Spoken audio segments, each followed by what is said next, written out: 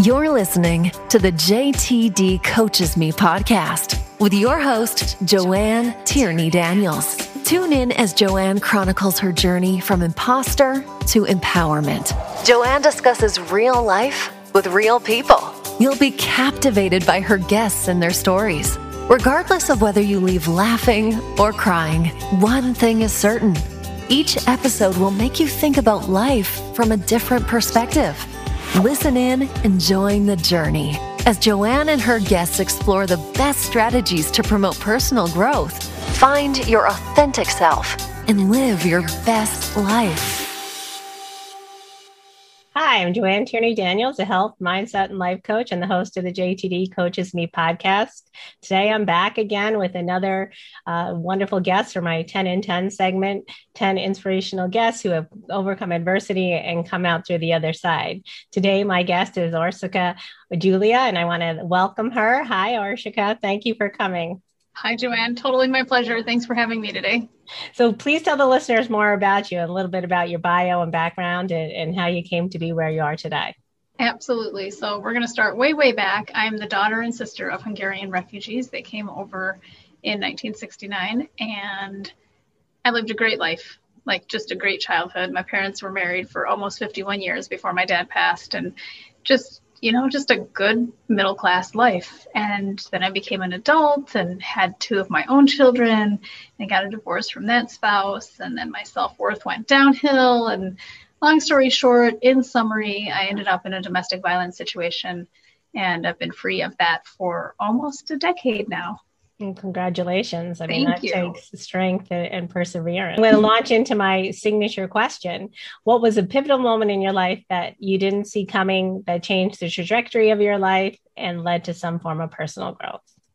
So definitely the domestic violence situation. I didn't see it coming because my self-esteem was super low and I didn't want to see it coming. My mother told me straight up, she was like, this is not a good way.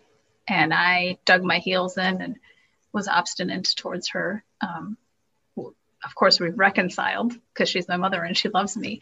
But she said, this isn't good. And I was like, by golly, I'm going to make it good. I'm going to show the world that he's a good human and he can be loved by the right person. And my self-esteem was low and it was a nice challenge. And then the abuse happened. And that definitely changed the trajectory of my life. I never would have thought that I would be a domestic violence survivor. And I'm so much happier to be able to say that versus saying I'm a domestic violence victim, because then I wouldn't be here chatting with you and your guests. So that changed the trajectory of my life. And I'm so glad that, I know this is going to sound weird that it happened, because now I can help other mothers heal and show other mothers that they can overcome domestic violence and have forgiveness and have peace in their heart and live a good life, a life better than they ever dreamed possible. So I'm grateful for that gift wrapped in some seriously awful sandpaper.